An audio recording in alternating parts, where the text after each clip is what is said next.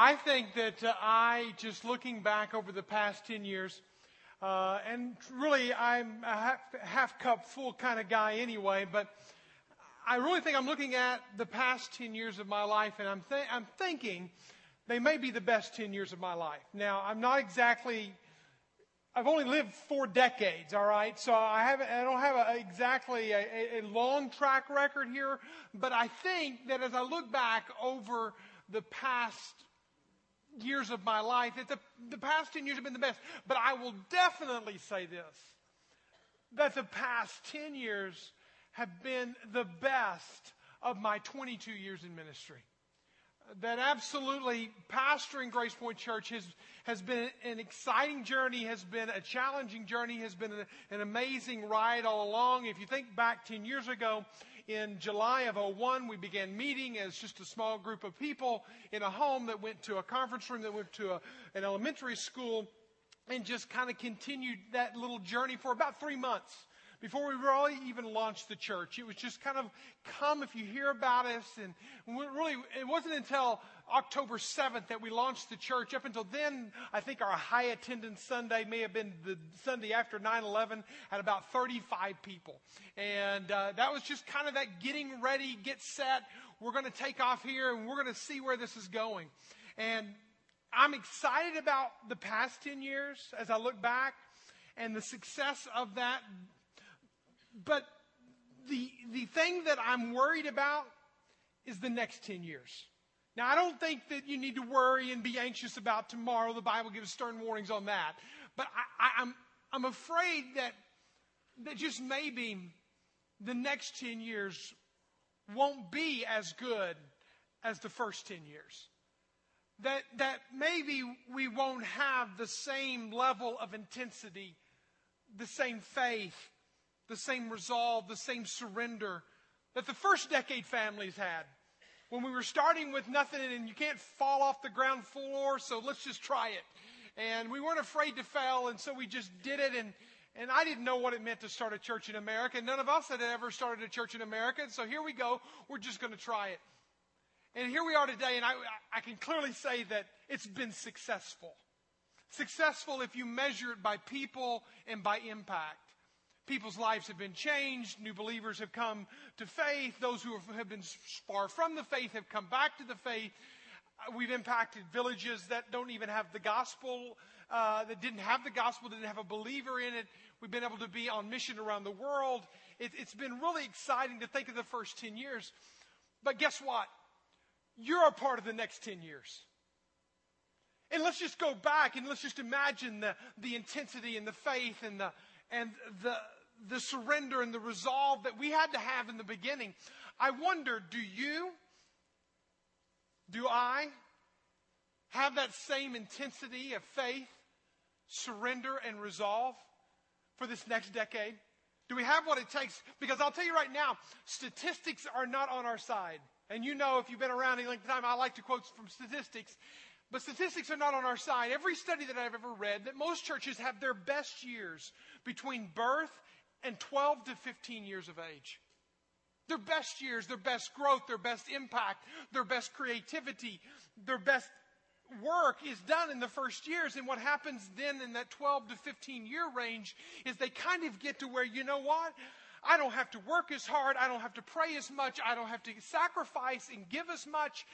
You know, there's a lot of other people that can help out. And now I can just kind of sit back. And whenever you have that mentality, because it's a lot easier always to sit back than it is to move forward. We could easily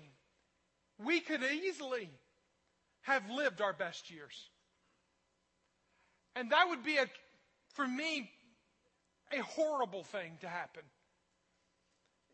Here's a warning for us all that yesterday's success, they do not guarantee tomorrow's victories, tomorrow's wins, tomorrow's success. There's no guarantee of tomorrow. Just because you were successful in the first 10 years or the first, whatever, take your career, take your marriage, that just because it went well for the first half doesn't mean it will go well in the second half. Jim Collins, in his book, How the Mighty Fall, it's kind of been one of my summer reads for this summer, and I've enjoyed and been disturbed by it, because what it is he's gone back, and if you know Jim Collins, he's done some great research, deep research into powerful, big, huge companies. His first great bestseller was Built to Last. His second was Good to Great. And he studied companies that had really done well. And he said, this company, they built themselves, obviously built to last. They did things well in the beginning that will help them all the way to the end. And then what he did in Good to Great is he talked about the companies that were good, and they were good at being good, but they actually made steps, and they made progress, and they made changes to go from good to great. In his latest book, he comes out and he talks about how the mighty fall. And he went back through that same empirical data. And he went back and studied some of the same companies that had gone from good to great. And some of them have gone back from being great to good. And some of those that went back from being great to good have even gone to bad. And all this book is about how mighty companies fall. And one of the very first things that happens, the very first stage in failure of a company, is what he calls hubris-born success. Hubris-born success. It's whenever a company or an organization is very successful. It becomes very powerful. Look out, Walmart, all right? Let me just tell all of you Walmartians out there, look out. You may be king of the hill today, but so was Kmart. This hubris-born success talks about the fact that there are companies who become very mighty, very strong, very powerful, very influential, very something, making a huge impact. And because of their success, it goes to their head, and they think that they are now impenetrable. That success is almost an entitlement. That everybody expects the bonuses that they got during the good years, and the stock to be what it was in the good years. And so they never think. And so they've had such great success. And all of a sudden they kind of come inside themselves. Creativity goes, or all the other elements that got them there goes. And they end up failing. But I thought it was very interesting that it wasn't complacency that drove them there. It was their sense of entitlement that we are a successful organization. And I think about Grace Point Church. And I can look at Grace Point Church across the land, and I can look at Grace Point Church across Northwest Arkansas, and I can say we have been successful at leading life change into homes, into families, into nations in the first decade. My question, will we be ready for the second decade? Or will we suffer from being the mighty who fall? Even Paul warned us about this in 1 Corinthians chapter 10, verse 12. He says, if you think you're standing strong, be careful not to fall. Just when you think you've got sure-footedness, just when you think you've got momentum, just when you think you're successful, just when you think you can't fall, be careful, because you're about to faceplant yourself. Success makes you vulnerable for failure. Success makes you vulnerable for failure. It doesn't guarantee success. It doesn't guarantee tomorrow's victory. You can truly be successful as a church, as a family, as an institution, as a nonprofit, as a corporation, and you can fall flat on your face tomorrow because you are now vulnerable. Let me tell you about a nation. The nation of Israel. Take your Bibles. Be finding the book of 1 Kings, chapter 11. We'll be there in a moment. But as you find it, let me give you the context. Let me tell you about the number one superpower of the day. You check all ancient history, and they will tell you during this period of time, the superpower of nations, as far as we know from ancient history and from the literature of ancient history, the superpower of this day was the nation of Israel. Wasn't always the case. Egypt had its day. Assyria had its day. Babylon had its day. The Greeks in the Roman culture had its day. But during this time in which we're looking at today in 1 Kings chapter 11, we are looking at the most powerful nation known to man. And this powerful nation is led by a young man named Solomon. Solomon is the son of King David. And if you talk to the nation of Israel today, and you were to ask any Israel, any Jew, who is the greatest king that the Jewish nation has ever had from the beginning of time to the present, year to date, they will tell you King David. Absolutely the best of the best of the best.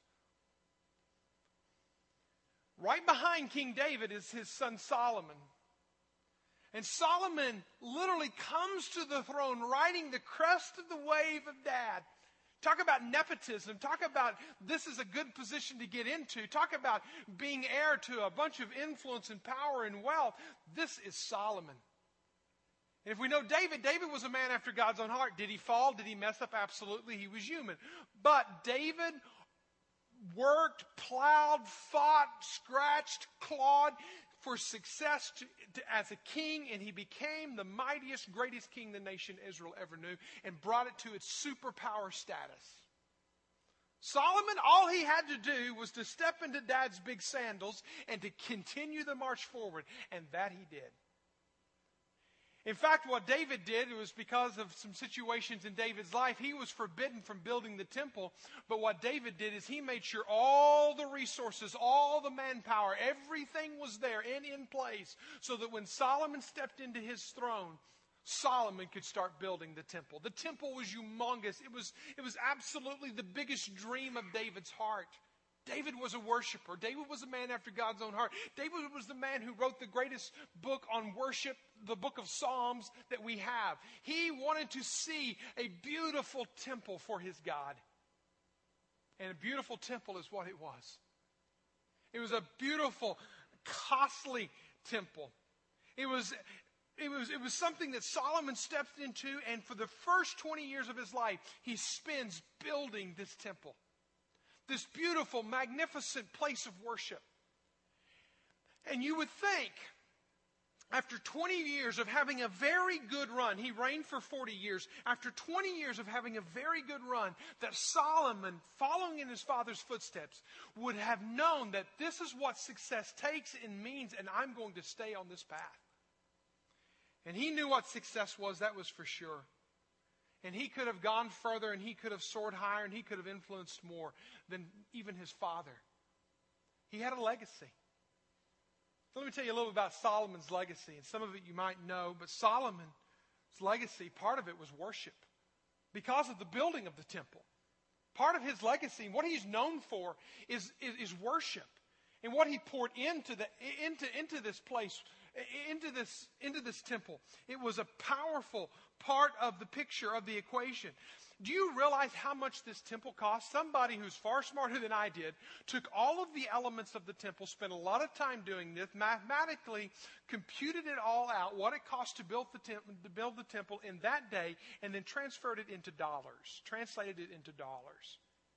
It cost $400 million to build the temple if you were to build it today in U.S. dollars. Makes our potential $8 million expansion look like pocket change. All right? $400 million to a place of worship, dedicated as a place of worship. He was known for worship. He was also known for his wisdom. He was a very wise king. If you know that 3 of the Old Testament books that we hold in our hands when we pick up this book, 3 of them, largely in the wisdom literature, was written by Solomon. Solomon wrote these books. He wrote the Proverbs. He wrote Ecclesiastes. He wrote the Song of Solomon. But you find here in the First Kings that kings were coming to him. In 1 Kings chapter 3, other kings from other nations would come to Solomon and sit at his feet to get his wisdom. He was a very wise king. The wisest king who's ever lived. That's what he's known for. That's a part of his legacy. That he lived and left with the people. He's probably the second most documented king of Israel. That's the influence that he had. That's the wisdom that he had. Solomon is known for his wisdom. He's known for the worship. He's also known for wealth. He was a very wealthy king. A very wealthy king. If you understand his wealth, you understand that I can't even put my arms around this amount of money. Let me tell you about one gift that he received from the Queen of Sheba. One gift from the Queen of Sheba. Listen to this. The Queen of Sheba, who fell in love with him, infatuated with him, was even where we get our word breathtaking. It's actually used to describe what the Queen of Sheba thought of Solomon. She brought him a gift one day of 4.5 tons of gold. That was one gift one day from the Queen of Sheba. Now I thought, now how much is that worth today? So if I did my math right, I got online and I found out how much an ounce of gold is. And then I found out how many ounces are in a ton. And this is kind of what I've computed out. Each ounce of gold on the day that I computed this is worth $1,757 for an ounce of gold. In how many then ounces are in a ton? There are 32,000 ounces in a ton. There are 4.5 tons of this gold. You can compute it out at $252,864,000 in a one-day gift from the Queen of Sheba. He was stinking wealthy. All right, now that's one day. That's not even including what he got annually from the Arabian kings that surrounded him. He received 25 tons of gold from them annually. And that's not even including the taxation that he would put on the people of Israel. So you see a man who is extremely wealthy, has this great legacy of a father in David, picks up right where his father leaves off for the first 20 years of his life. This is just the first 20 years. That this guy is a gazillionaire. And here he is living out the life of a king in the superpower nation of Israel. It couldn't be any better. You can't topple superpowers, can you? Especially when there's a monarchy and you're number uno. There's no way that Solomon's going to fall. Right? Wrong. And that's what I want us to talk about today. Is how do mighty people, mighty marriages, strong families, strong individuals, strong corporations, strong churches, great successful churches, how do they fall? Because not only was Solomon known for his worship and his wealth and his wisdom, he's also known for his women. And it would be his women that would be his Achilles heel. If you take your Bibles, you got 1 Kings open there to chapter 11. I want us to begin reading, and in 8 verses we see the fall of a king. It really nullifies, listen to this, it nullifies the previous 10 chapters of his monarchy. And what you see at the end of Solomon's life, listen very carefully, because what is a fall of a king, of a superpower, of a wealthy king, of a wise king, of a king who's heir to David, the greatest king Israel ever knew to this day? What does a fall look like? Let me tell you, when Solomon fell at the end of Solomon's life, he went up like a rocket, but he came down like a rock. When he fell, when he died, there was idol worship. There was idolatry throughout the land. There was moral decay. Immorality was rampant. Israel was divided into Judah and Israel. Literally, the nation splits in half for hundreds of years. That would ultimately weaken the nation and cause them to fall into exile of Babylon and ultimately Assyria. Now, folks, I want you to look up here really carefully, really quickly.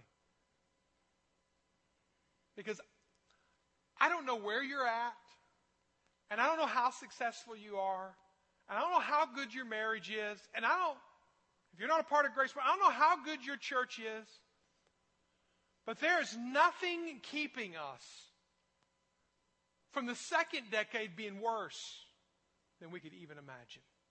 Or the second half of your marriage being an absolute disaster. Now, I'm not trying to scare you, and I'm not trying to say the cup's half full. I'm just trying to be in the middle of the road and throw up my hands and say, hey, warning, this can change. Follow along as I begin reading in 1 Kings chapter 11. He says, now King Solomon loved many foreign women. Now, some people like blondes, some people like brunettes. Some people like tall, some people like short. Some people like educated, some people like simpletons. However you like your women, men, Solomon liked his foreign, all right? He liked his foreign women. He loved many foreign women. Along with the daughters of Pharaoh, Moabite, Ammonite, Edomite, Sidonian, the Hittite women. From the nations concerning which the Lord had said to the people of Israel, you shall not enter into marriage with them, neither shall they with you, for surely they will turn away your heart after their gods. Solomon clung to these in love. He had 700 wives and princesses and 300 concubines. A concubine was basically a second-rate wife, had all the responsibilities, all of the pleasure-providing necessities of a regular wife, but not the great grandeur of being a princess. He had 1,000 women at his disposal. And his wives turned away his heart. For when Solomon was old, his wives turned away his heart after other gods, and his heart was not wholly true to the Lord his God, as was the heart of David his father. What a comparison. What a sad legacy to leave. For Solomon went after Ashereth, which is interesting. That was a goddess of fertility. So not only did he have 1,000 wives, but he was so obsessed and enamored with sexuality that he even pursued it in the Ashereth, the goddess of the Sidonians. And after Milcom, the abomination of the Ammonites. And Solomon did what was evil in the sight of the Lord, and he did not wholly follow the Lord, as David his father had done. Again, comparing David to the father.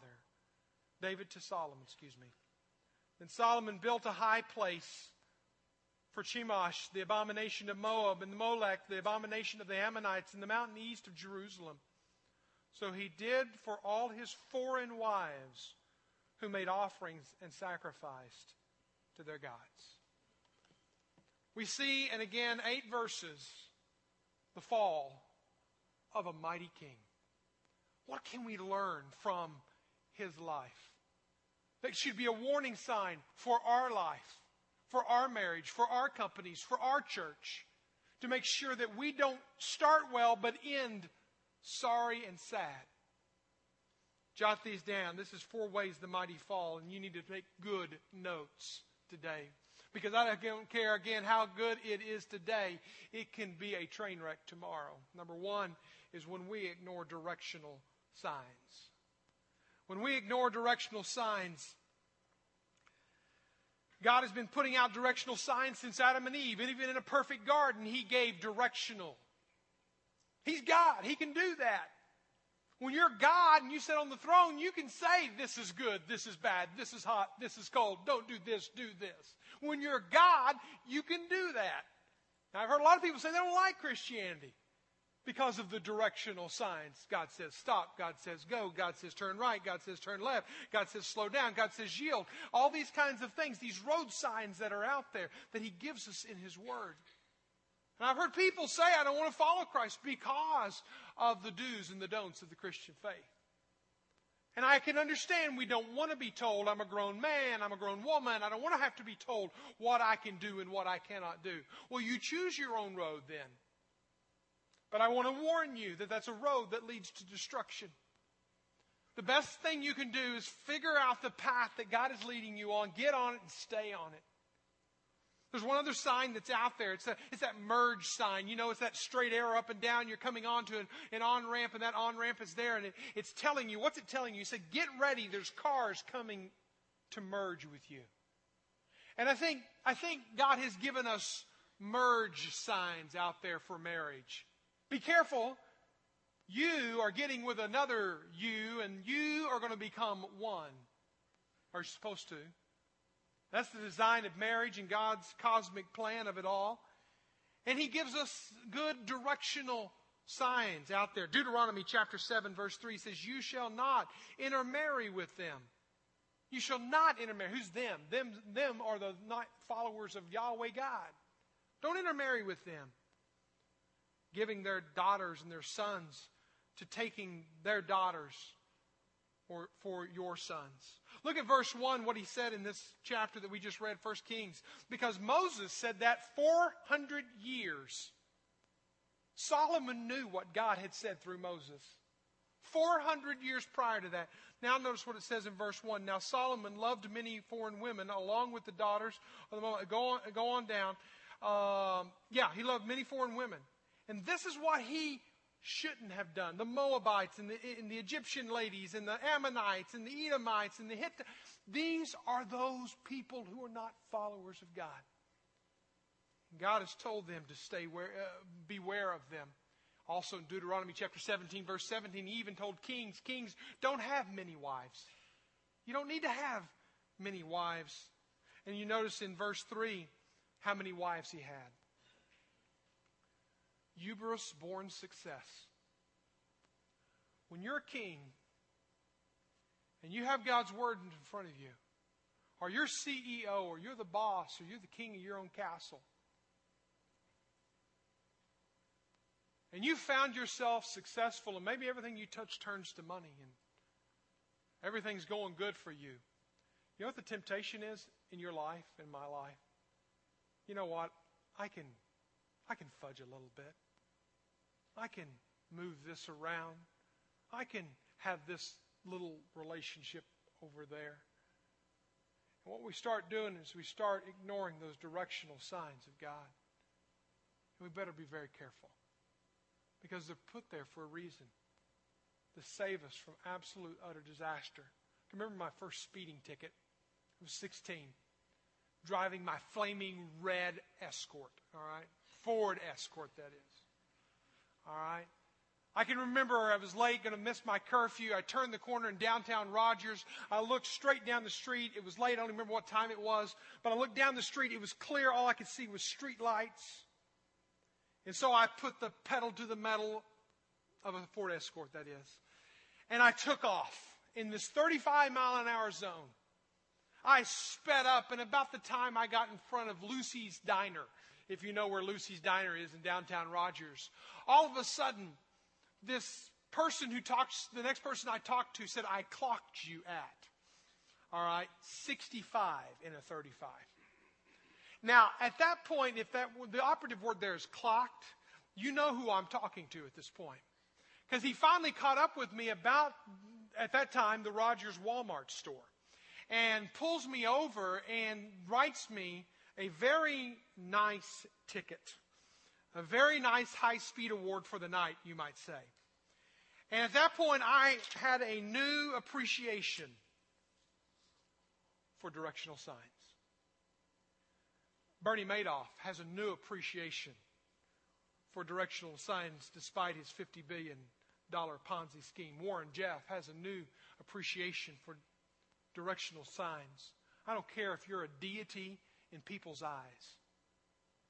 God has directional signs, and you better look for them. And you better obey them.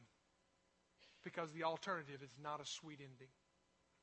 Number 2, it goes on because he ignores the directional sign, and it leads to what's called emotional attachments. He not only loves, not only does he want foreign women, not only does he have a proclivity towards foreign women, but when you read on and you find out in verse 2, it says that, let me see, in verse 2 it says that, and from the nations concerning the Lord, of the people of Israel, you shall not enter into marriage, and they with you, surely you will turn away your hearts. And Solomon clung to these women in love.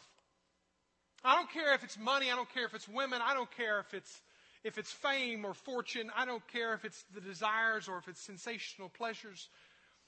I can tell you this in my own personal life, that the greatest detours of my life is when I've allowed myself to become emotionally attached to something other than God. And when that happens, what suddenly happens is now I've allowed a wedge, I've allowed a crack, a crevice, whatever you want to call it. I've allowed room for Satan to now come into my heart and to come into influence me, because he doesn't need all of our life. He only needs a little of our life. And when he has a little of our life, he gets all of our life. And he takes these little crevices, and I can tell you right now, the greatest falls of my life have been when I was emotionally attached to something other than God. And you don't know how emotionally attached you are to that something out there, or that someone out there, or that position out there, until you no longer have it. Because we can all sit in this room and say, well, I'm not emotionally attached to anything. I love God and Jesus and my family. But what about the boat? What about that car? Would you be willing to give that car up today? Oh yeah, I can say. It's like the person who says, I can quit smoking any day, as they light up another cigarette. They're emotionally attached to it. They're all in. They bought into it. They're clinging to it. These weren't just contractual relationships that Solomon had with these women. They were marriages deep down in his heart. I had a friend of mine, good friend of mine, came to Lori and I at one point and said that he was making a career change, was in a totally different career field, was making a career change, not a career change, a job change inside his own career. And he started talking about how this was a great career change and how he needed to make this change, to go up this ladder, and he had it all mapped out. And man, there was something inside my heart, there was something inside Lori's heart, there was even something inside the wife's heart that said, this isn't right. Are you sure? No, we prayed about it. We asked God to open doors and close doors. I hate that phrase. And they literally jumped, made the move. And I can tell you now, because to this day, though we're separated by miles and years, I can tell you to this day we're still close friends. For 3 years of hell they lived in that decision. Because they went based on their emotional attachment to his career, and not because God called them. They finally got out of that situation and made another move and are back in a better situation, but not without cost to family, nearly costing their marriage, costing them financially, costing, before finally they said, okay, God, beware of your emotional attachments. Number 3, divided loyalties to God. Notice in verse 3 it says that the wives turned his heart away from God's, to their gods. Verse 3, the wives, these are the ones, his Achilles heel, these are the ones. I'm not saying women are bad and they're going to lead you astray. Men can be bad and they can lead you astray. Any relationship can throw you off course. You better make sure you've listened to watch the directional signs. You better make sure you're not emotionally attached in there. Because what happens is it begins to divide your loyalties. Notice what it said in Deuteronomy 17:17. Why shouldn't they marry these foreign women? Lest his heart be turned away. See, your heart begins to become divided, begins to become wishy-washy, begins to be duplicitous. Dietrich Bonhoeffer said it like this: Satan does not fill us with hatred for God, but forgetfulness of God. Solomon would have not have told you that he hated God, but he was just forgetting God. And when you start forgetting God, because you can't pray anymore because you've got to go to work so early. You can't give anymore because you've got to buy this. And you've got to do this. All of a sudden, all these divisions start coming into us. And we start falling. And sometimes we don't even know it. Let us be aware. Because James chapter 1 verse 8 says, a double-minded man is unstable in all his ways. You know, when Lori and I got married, we had this, she put some unrealistic expectations on me. All right, when we got married, we had the traditional wedding. It was in this white church with pews and white columns outside, and we had the tuxedos and the bridesmaids and the groomsmen, and we did everything that a traditional wedding. We even had 2 ministers marry us. We are more married than many of you are. All right, We had 2 ministers up there. Even Tim Logan, our media pastor, was there so he could witness. We were married. He sang at the wedding. It was memorable day. But she has these unrealistic expectations since day one. I don't know about your wife, but guys, she actually wanted me only to be with her from that point forward. Isn't that crazy? She actually wanted me to set myself aside and to only love her. Now, in the sea of women out there, how can I do that? Now, you know I'm being facetious, hopefully. We accept that level of jealousy in a marriage. You're only for me and I'm only for you, and that's all it is until death do us do part. That's what we say at the altar. We make that commitment. We expect that level of jealousy. That level, you know what? God is no different. God is a very jealous God, and He wants absolute, undivided loyalties. And if there's anything, I don't care if it's a foreign wife, that will turn our hearts away, fix it. If my house mortgage is turning my heart away, fix it. If my relationships are turning, fix it. If the job is turning my heart away, fix it. He does not want divided loyalties. That's exactly what happened because forgetfulness slips in and we begin to turn away. 2 Chronicles chapter 16 verse 9 says this, Lord searches all the earth for people who have given themselves completely to Him. He wants to make them strong. I love that verse. You know, God is looking throughout Northwest Arkansas today for men and women who are absolutely undivided in their loyalty to Him so that He can bless them with His strength, with His power. He wants undivided people who have not turned aside. Because you see what's happening. First of all, Solomon, he begins to just ignore the directional roadmaps of God into relationships. Because God has him out there. It's very clear. 400 years prior to his ever stepping into the throne, God had already given guidelines for living in relationships. But he enters into that relationship and he emotionally begins to attach himself to these women. He clings to them, it says there. He clings to them and he emotionally is engaged in. And now all of a sudden he's not thinking with his head. He's now thinking with his emotions. And then he goes in a little bit further and he begins to have these divided loyalties. His wives begin to turn his heart away. And what he spent 20 years building the most beautiful house of worship ever built for God. Certainly the most expensive one. Yet the second half of his reign, he spends building houses for idols. Which leads me to number 4. You end up surrendering your convictions. Everything becomes gray and mushy and muddled. You read in verse 4, it says, For Solomon was old, his wives turned away his heart. That was the warning, and it happened. Even wise King Solomon, after other gods, the word turned away in the Holman Christian Standard Bible says that he was seduced by his wives. Wholly true to the Lord his God, as was the heart of his father David. And for Solomon went after the Ashereth goddess and the Sidonians and Milcom and the abomination of the Ammonites. So Solomon did what was evil in the sight of the Lord and did not wholly follow the Lord. He did not wholly follow God. He began to follow after the other gods. Where did Solomon go wrong? I heard this statement at last year's Global Leadership Summit, and I think it says it well. When we begin to fall is this. It's in the moment of maybe. It's in the moment of maybe that we begin to go, maybe I can get by with it.